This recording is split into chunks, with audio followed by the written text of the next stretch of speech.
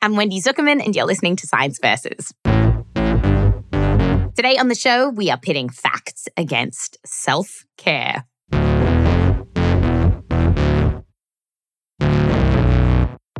The internet these days is littered with self-care hacks that promise to make you feel like a better you. People say that by jumping into ice-cold water, they feel incredibly happy. Cold plunging has certainly caught on. From celebs to everyday athletes taking a dip into frigid water. Here we go. Here we go. Oh, yeah. Don't be a wimp. Get in the f***ing cold. It's great for everybody. So that's cold plunges. But if you're not into that, some say that writing a gratitude journal is so powerful that it can rewire our brains. Gratitude will change your life. I've said it and I'm going to say it again. Gratitude is the attitude. Today, we are exploring the science behind some of the buzziest self-care ideas. And so, of course, for the show, I had to give them a go. I jumped in cold water. If I could make a sound effect for my legs right now, it would be... I wrote a gratitude journal. Ooh. That's how I feel. Oh my God, it just feels icky to write a gratitude journal for my own self-care. And you know what? I found something about myself that I never expected. I actually feel so much better. Am I about to become a self-care person? When it comes to self-care, there's a lot of... Get in the f***ing cold. But then there's science. Science versus self-care is coming up just after the break.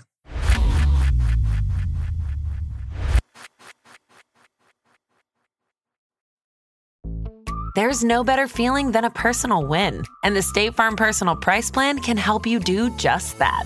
Talk to a State Farm agent today to learn how you can bundle and save with the Personal Price Plan. Like a good neighbor, State Farm is there. Prices are based on rating plans that vary by state. Coverage options are selected by the customer. Availability, amount of discounts and savings, and eligibility vary by state.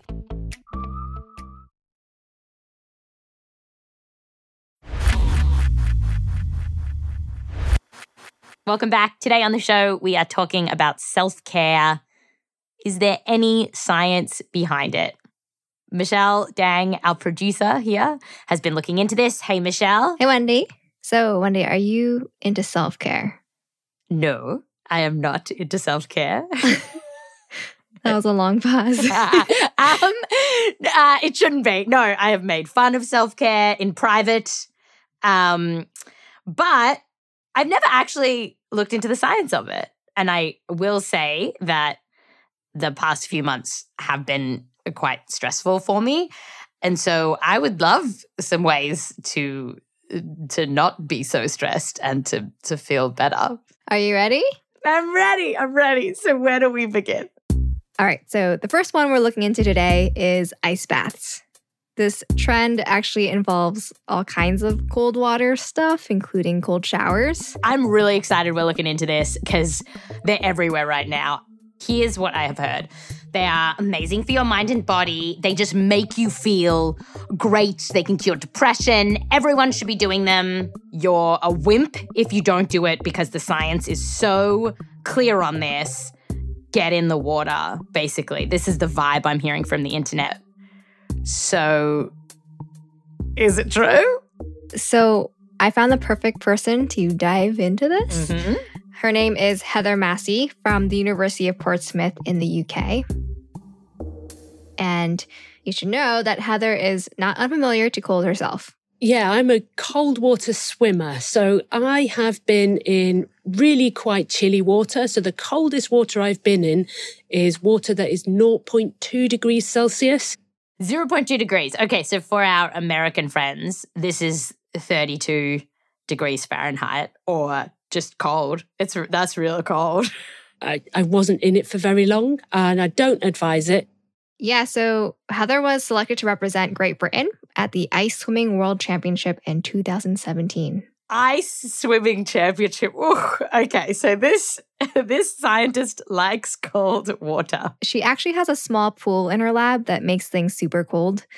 And she has people get into it so she can see what happens to their body. So what has she found in her cool pool? Yeah, so Heather told me about what happens to your body once you get into that cold water.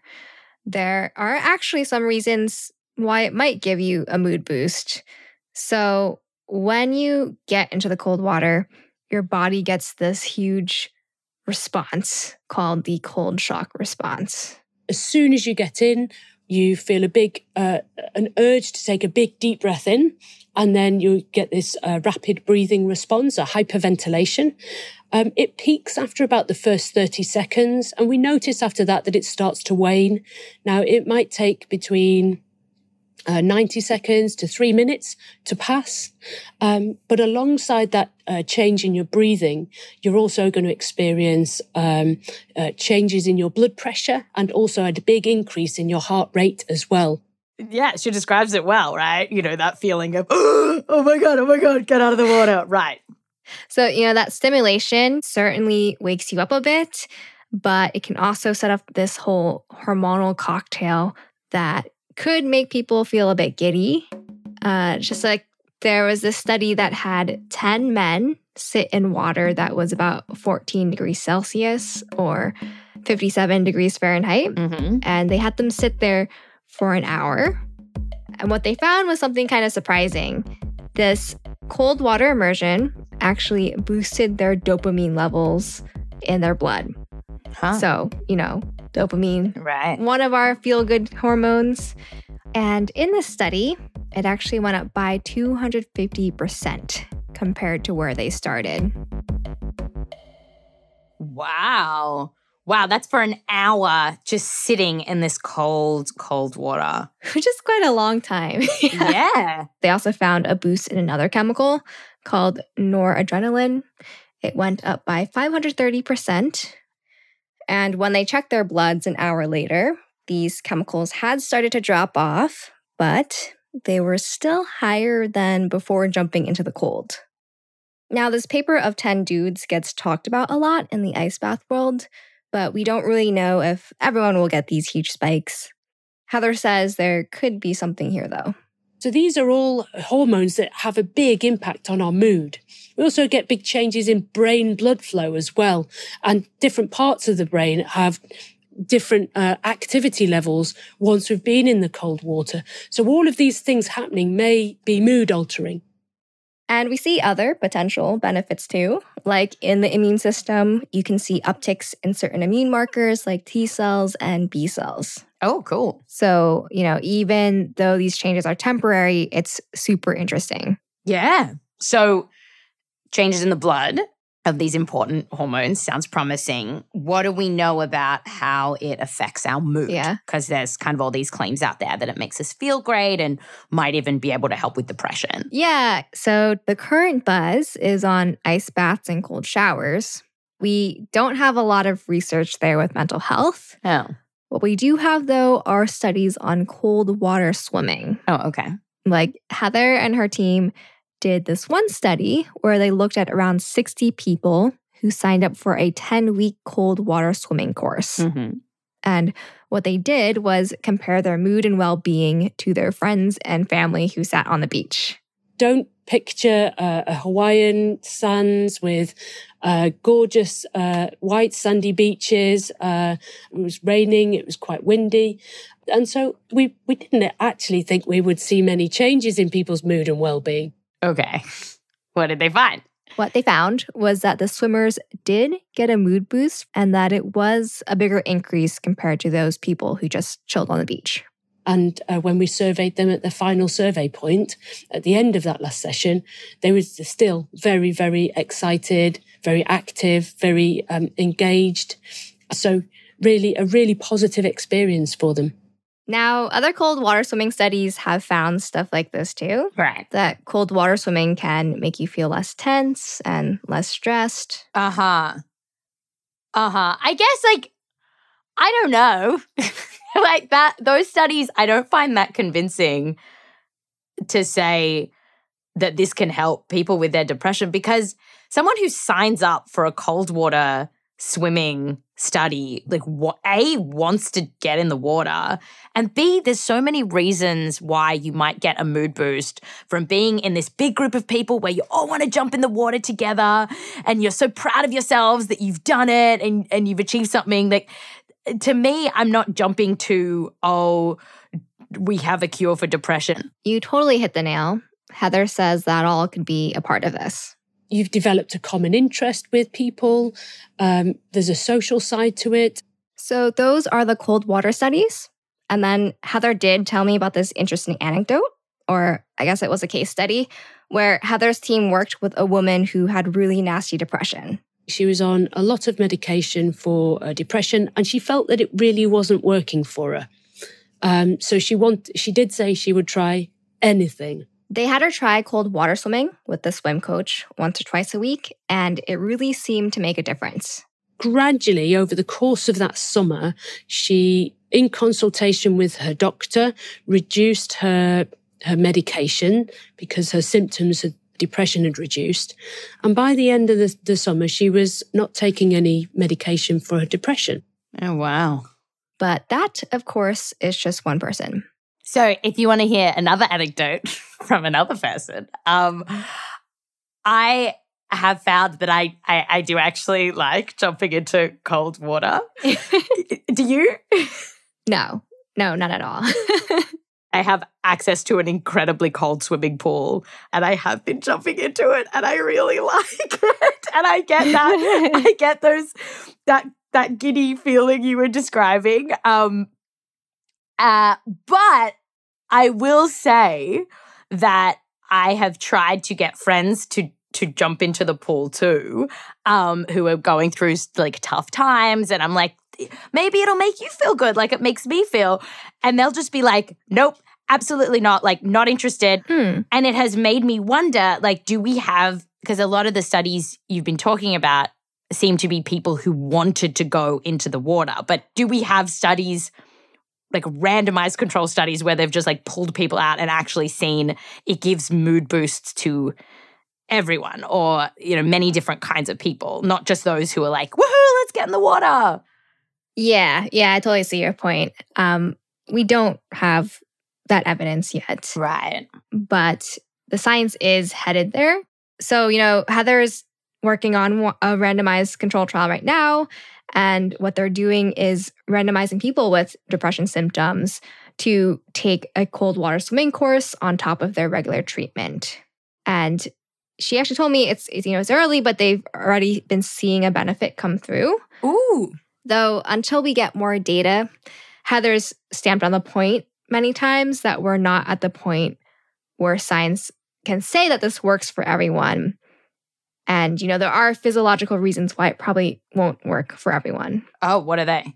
It might actually be quite painful for some people to do it, where their nerves at the surface of the skin, cold receptors, get more of a nasty jolt from the cold. Basically, you can imagine that it's like having lots of pins and needles, and it's that painful for some people. Interesting. It's funny because I feel like the way that this is talked about online or even just like over beers is that if you're sensitive to the cold, that's a code word for you're a wimp. But actually, there are physiological reasons why it's different for some people. Right. And, you know, there's other possible bad stuff too that people should watch out for before doing this. Like there's this thing called non-freezing cold injury, where you can actually get nerve or blood vessel damage from being too cold or wet for too long. Ooh. So Heather's seen it in friends who swim in icy water, and it can look pretty gnarly when it first happens. It's pretty horrific. The whole hand is swollen up, so it looks like a bit of a cartoon hand. So rather than, you know, their fingers got very, very puffy and very big, and they could barely bend their fingers. They were in quite a lot of pain as a result of it as well. And sometimes this pain can stick around. Some people even get permanent damage. Oh, man. Heather says what's also a bit yikesy about this is that it can be different from one person to the next. Because people's bodies get cold at different rates. So this means that the temperature or time that could give you this non-freezing injury could be totally different for you than for me. We don't know what the dose of cold is that's required. We don't know. It might be for some people that it could be a 4-minute ice bath. It could be in other people. It could be in 15-degree water. Yeah, that's 59 Fahrenheit. Yeah, that's not that cold. Yeah. It's way warmer than an ice bath, that's for sure. Also, jumping into cold water can change your heart rate pretty rapidly. So it's not recommended for people with heart conditions to just plunge in there.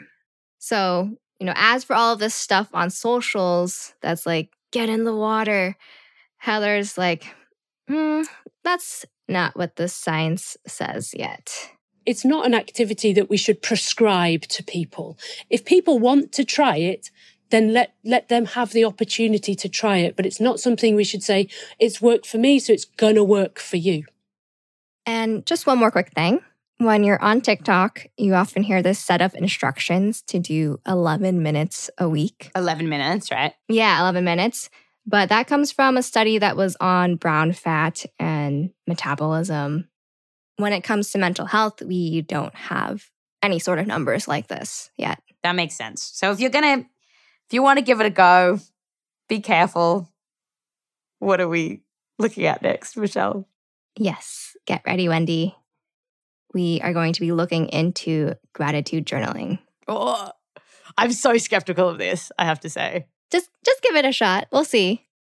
I'm ready.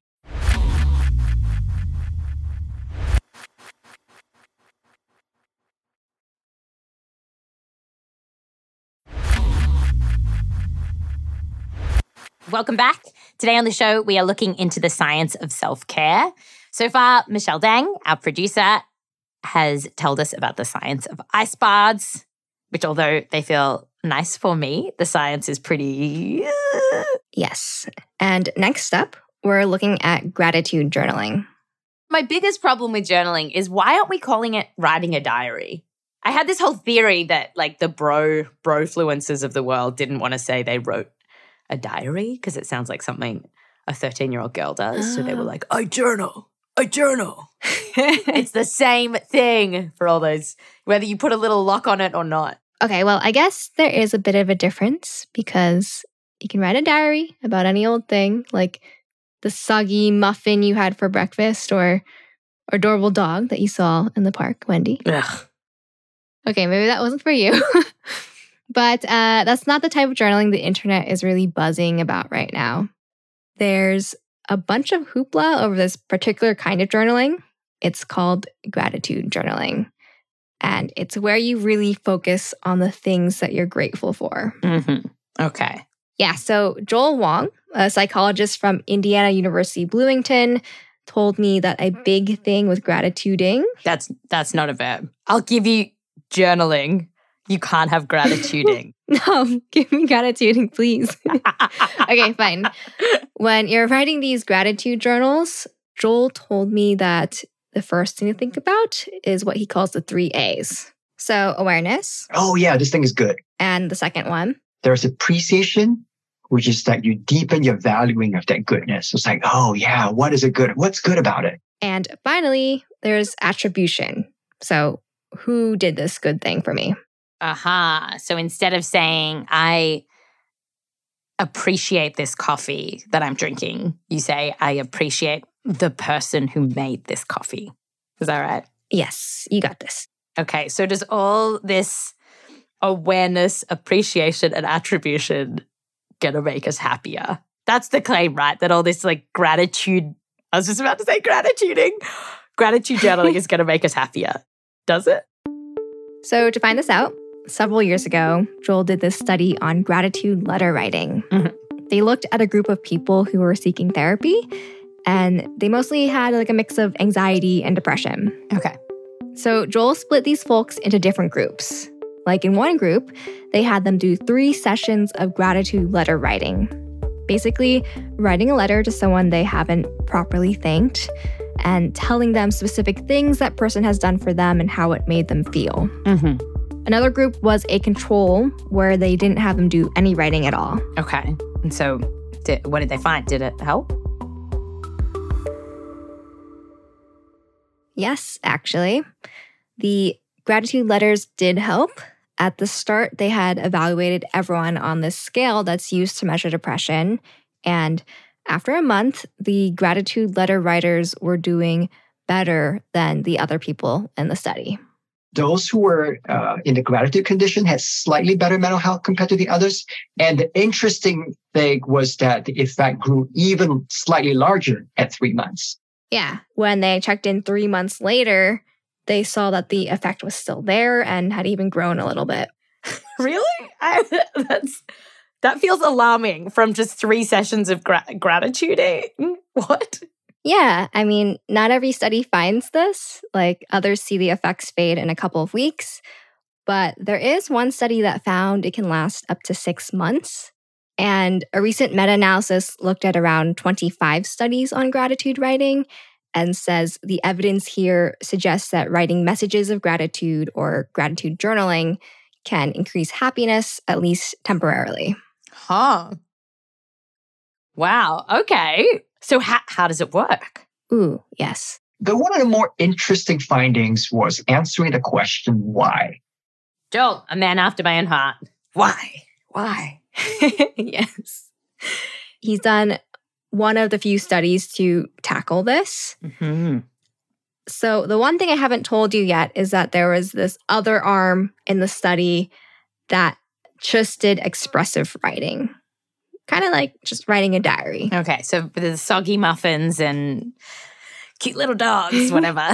Well, they were asked specifically to write about stressful experiences, and it didn't work as well as gratitude letter writing. Oh, okay.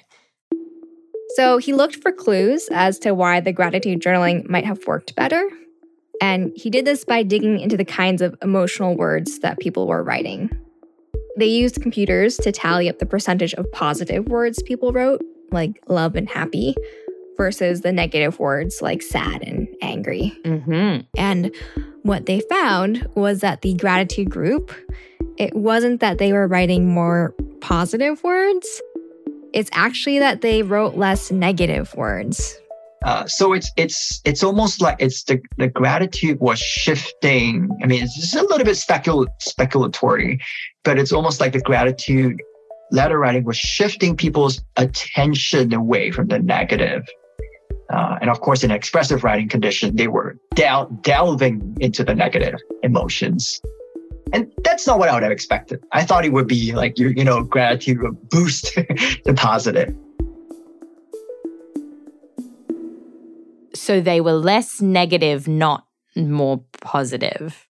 Yes. So that's the crux here. It's like maybe what's making you happier is not trying to focus on being happy, but actually being less negative. Oh, interesting. It's also linked with being more empathetic.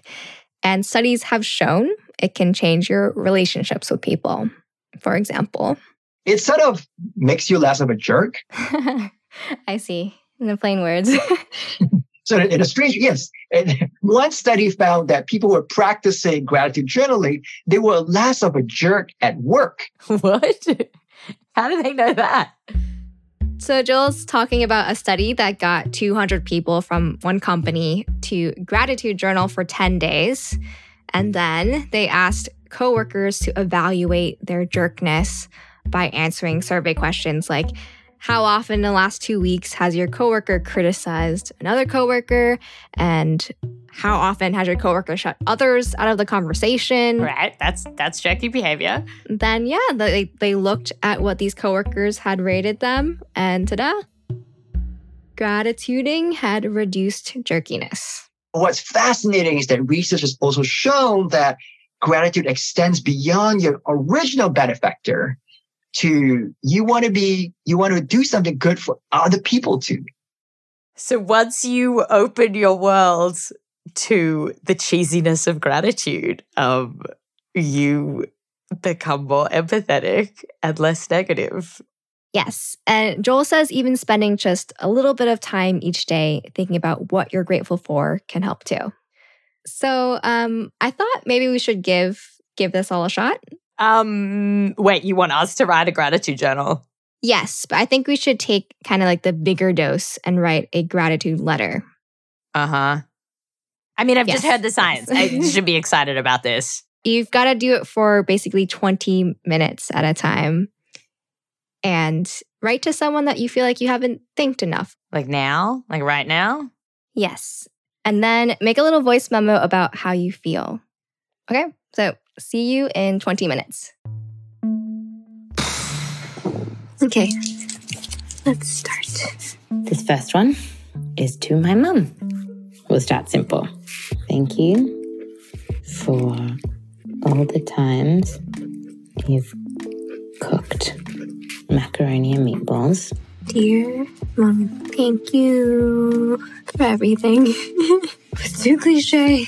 Thank you for teaching me not to care what strangers think of me. The pho that you cook is to die for. Making me know that I am loved. For indulging in Costco pastries with me and always being down for ice cream. Gratitude letter done. I think it did put me in a good mood. It really distracted me from the things I was stressing out about. Made me feel like I am ready or want to do more for her. I think just going through all the lovely things that someone has done for me just makes the work stuff not matter that much. And I feel better. Okay. Hey, Michelle. Hey, welcome back. Thank you. Isn't that my line? Yes, that was. All right. So you got me on gratitude journals. Okay, what's next? If you're about to ask me to light some candles and have a manicure, we are done. If manicuring. Don't worry. Okay, so next we're going to jump into, our last hack of the day. Okay. And I thought it was interesting when putting together this episode, thinking about the term self-care. You usually think about stepping away, having some time to yourself, being on your own. Self-care, yes. But one thing that scientists are looking at is how much it can actually matter for us to be interacting with other people for our well-being. Mm-hmm. And, there's all this talk that we're also in some kind of loneliness epidemic. Right. Particularly in the U.S. The U.S. Surgeon General just this year has kind of raised this alarm. Mm-hmm. So to learn more about loneliness and what we can do about it for self-care, I talked to Juliana Schroeder.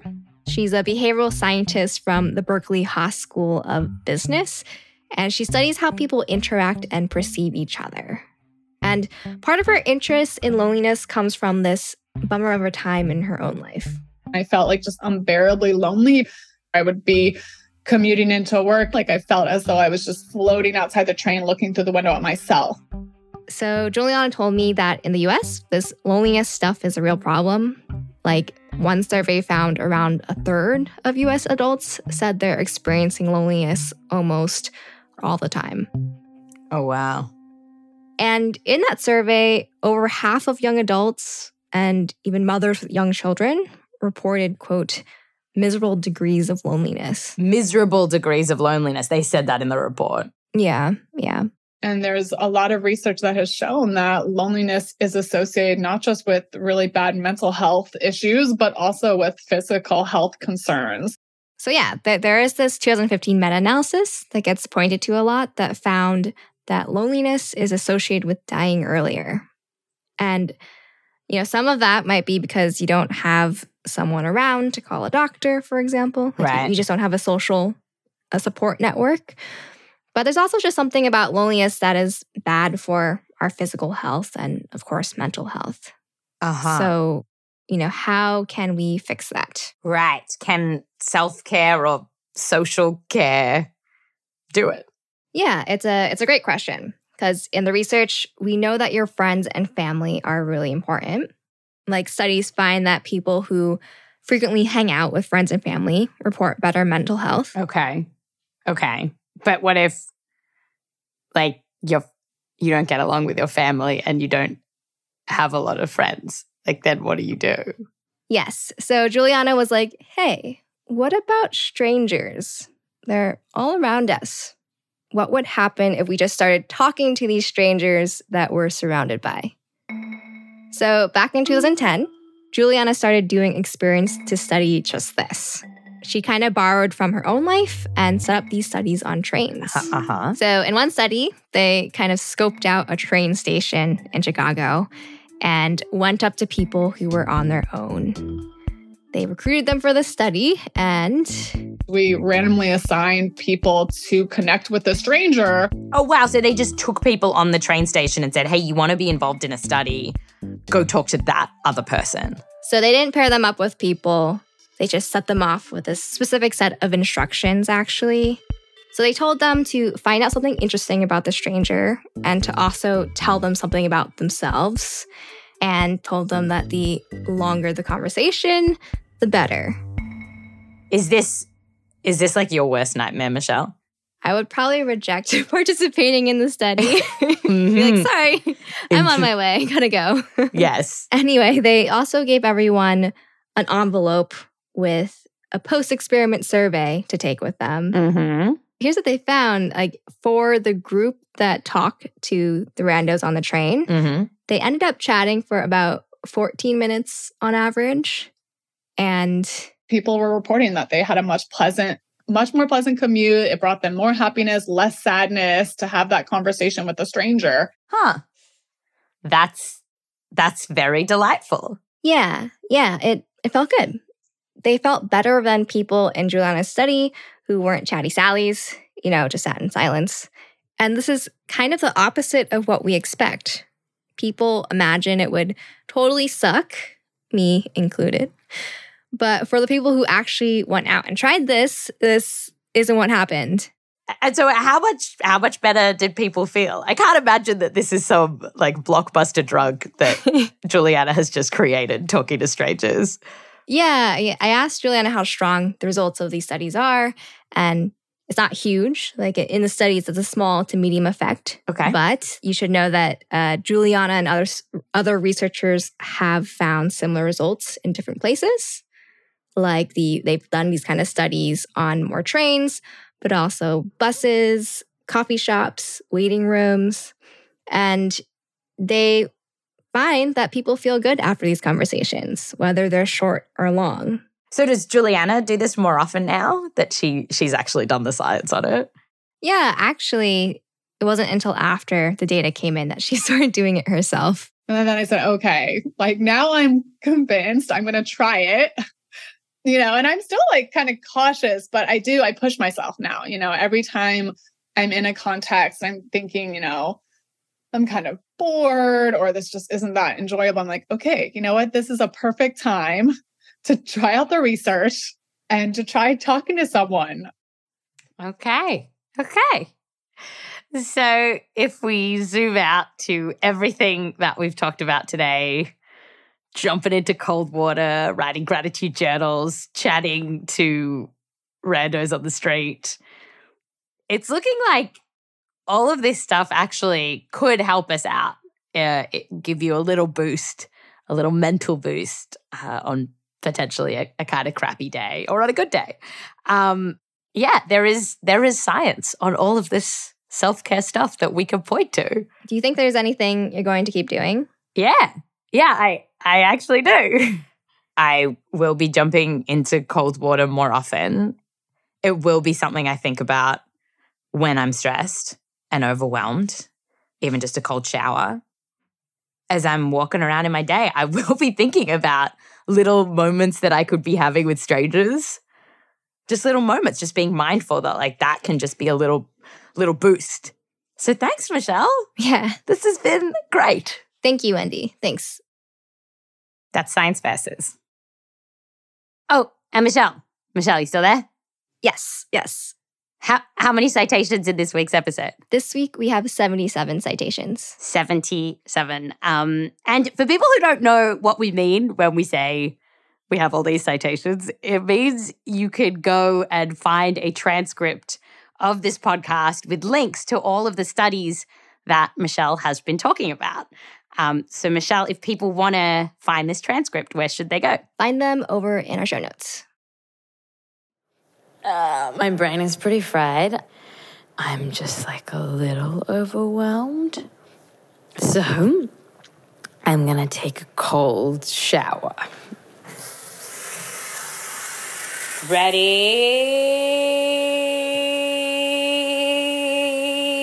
Go. Okay.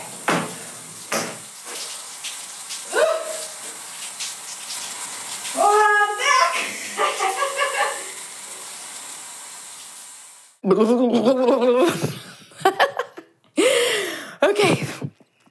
Okay, but I am more alert.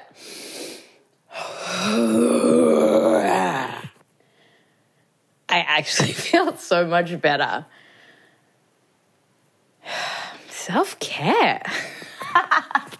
Oh my God. Am I about to become a self-care person? Who am I?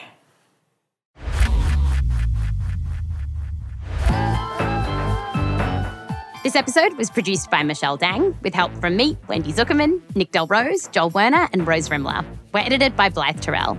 Fact-checking by Carmen Dral. Mix and sound design by Boomy Hidaka. Music written by Bobby Lord, Boomy Hidaka, Emma Munger, Peter Leonard, and So Wiley. And thanks to everyone that we spoke to for this episode, especially Professor Megan Azad. Megan, thank you so much for telling us all about your self-care story. It was so helpful as we were building this episode. Also, thanks to the Zuckerman family and Joseph Lavelle Wilson. I'm Wendy Zuckerman. Back to you next time.